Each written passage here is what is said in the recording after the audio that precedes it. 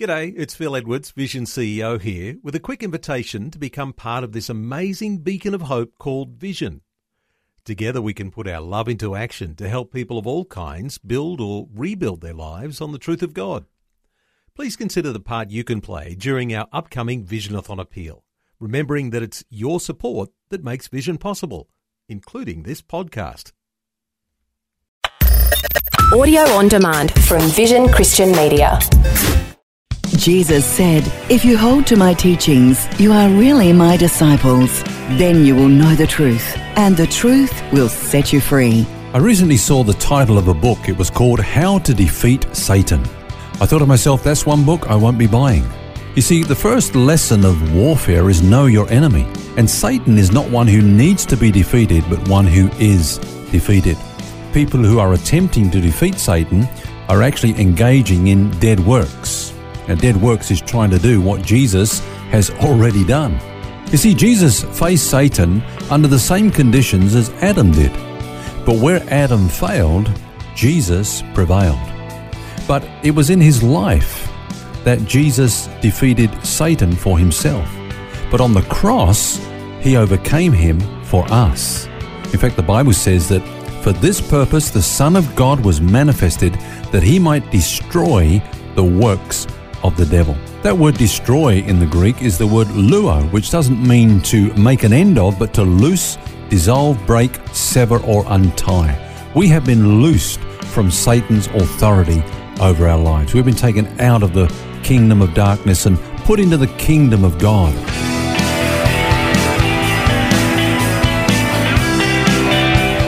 This is Set Free with Ken Legg. And I'm Phil Edwards. This week, our subject is spiritual warfare. What do you feel about that? Now, Ken, you were saying in your introduction that Satan is a defeated foe. If that's the case, why do we even need to talk about this subject at all? Well, Paul exhorts us to stand against the wiles of the devil. The word wiles means trickery or his lying in wait to deceive us. Now, Satan's only weapon against us is deception. He's got no authority over us, but he can deceive us. And, what havoc he wreaks upon the church and unsuspecting Christians with that weapon, the weapon of deceit. So the only weapon he has is this weapon of deception. If you think about it, every influence of the enemy upon our lives is one of deception. It springs from deception, if you like. I mean, even take temptation, for example. Temptation is the lie that if we choose our way instead of God's way, we're going to be happy, which we won't be. Condemnation is the lie. It's the lie that Satan says we're guilty when God says we're righteous. So he's the father of lies, and he has seducing spirits, lying spirits, if you like, that go out to deceive. He questions the word of God. He tries to undermine it. He denies it outrightly, and so on.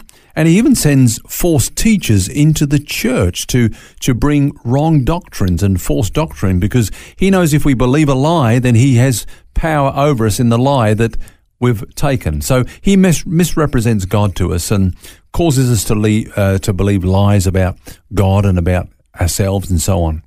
It sounds to me like you're saying that it's important for us to know our enemy. You use those words actually in your intro. Yep. But how are we actually to deal with Satan? I mean, what is spiritual warfare about anyway? You see there's lots of books out there about it and teaching on the subject, but you know, when a push comes to shove, how do you actually get into spiritual warfare? Yeah, well, if I can respectfully say, Phil, I think we need to forget a lot of the books and just look at what the Bible says. And in Ephesians chapter 6, Paul tells us actually to do three things. First of all, he says, be strong in the Lord.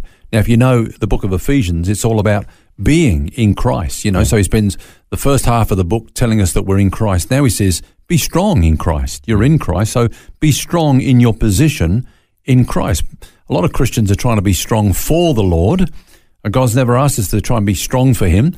He said, be strong in me. In other words, understand that I have won the victory over Satan and stand in that victory. You know, a lot of Christians are running around talking about getting the victory over Satan. Well, he got the victory. Mm-hmm. Praise God, he got the victory at the cross.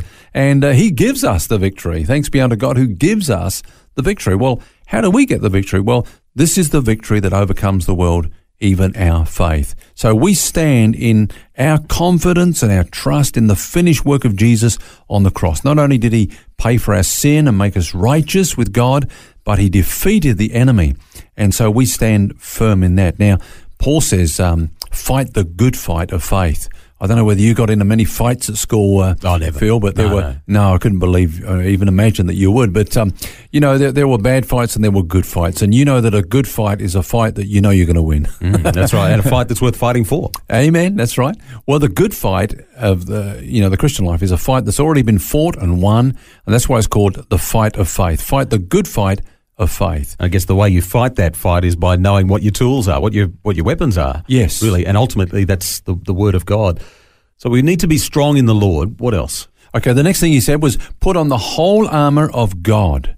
Now again, if I can just pause there and underline that word God. I've got a book at home, Phil, and it's quite a thick book, and it's all about the armour of God.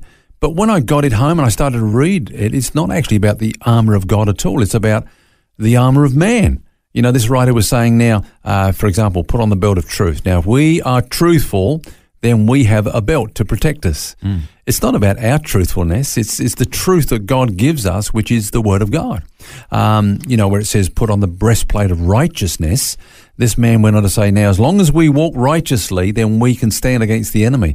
Well, of course, the righteousness that it's speaking about there is the righteousness of Christ. It's put on the armour that God is given to us. Not self-righteousness. Not self-righteousness, exactly. It reminds me of the story in the Bible that we read about, when David went out against Goliath. You remember that time when Saul said to him, now put on my armour.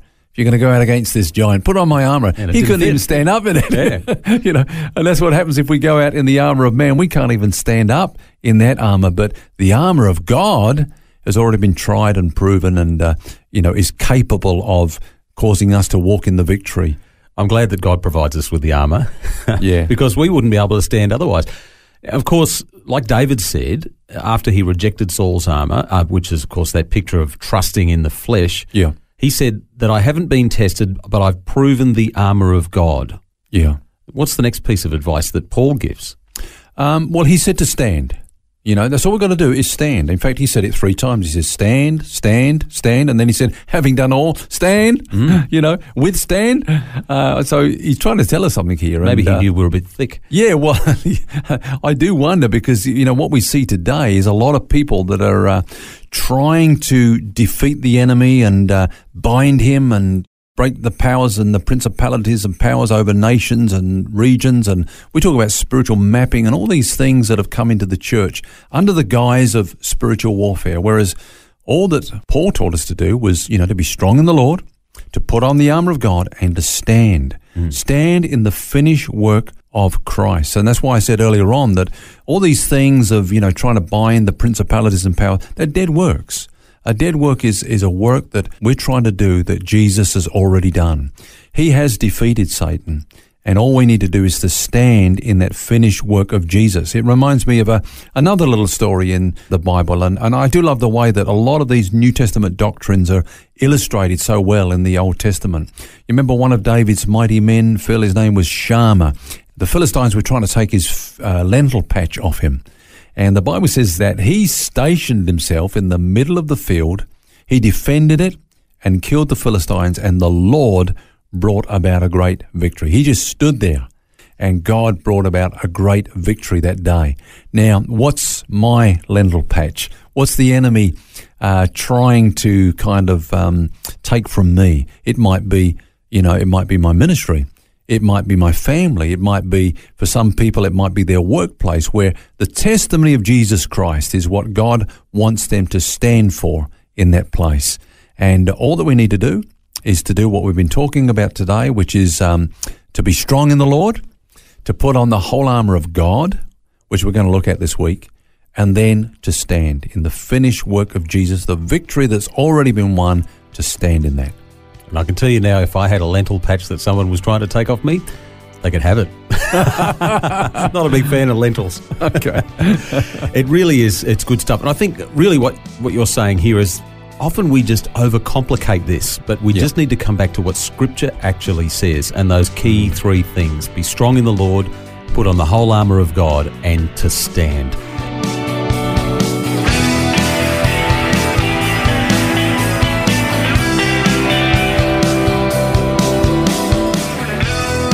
important insight today on the subject of spiritual warfare. We'll have more for you tomorrow. Until then, remember you don't have to carry that baggage because God wants you to be set free. For books, DVDs, small group studies and other resources from Ken Legg and details about Ken's ministry, shop online at vision.org.au. That's vision.org.au. Thanks for taking time to listen to this audio on demand from Vision Christian Media. To find out more about us, go to vision.org.au.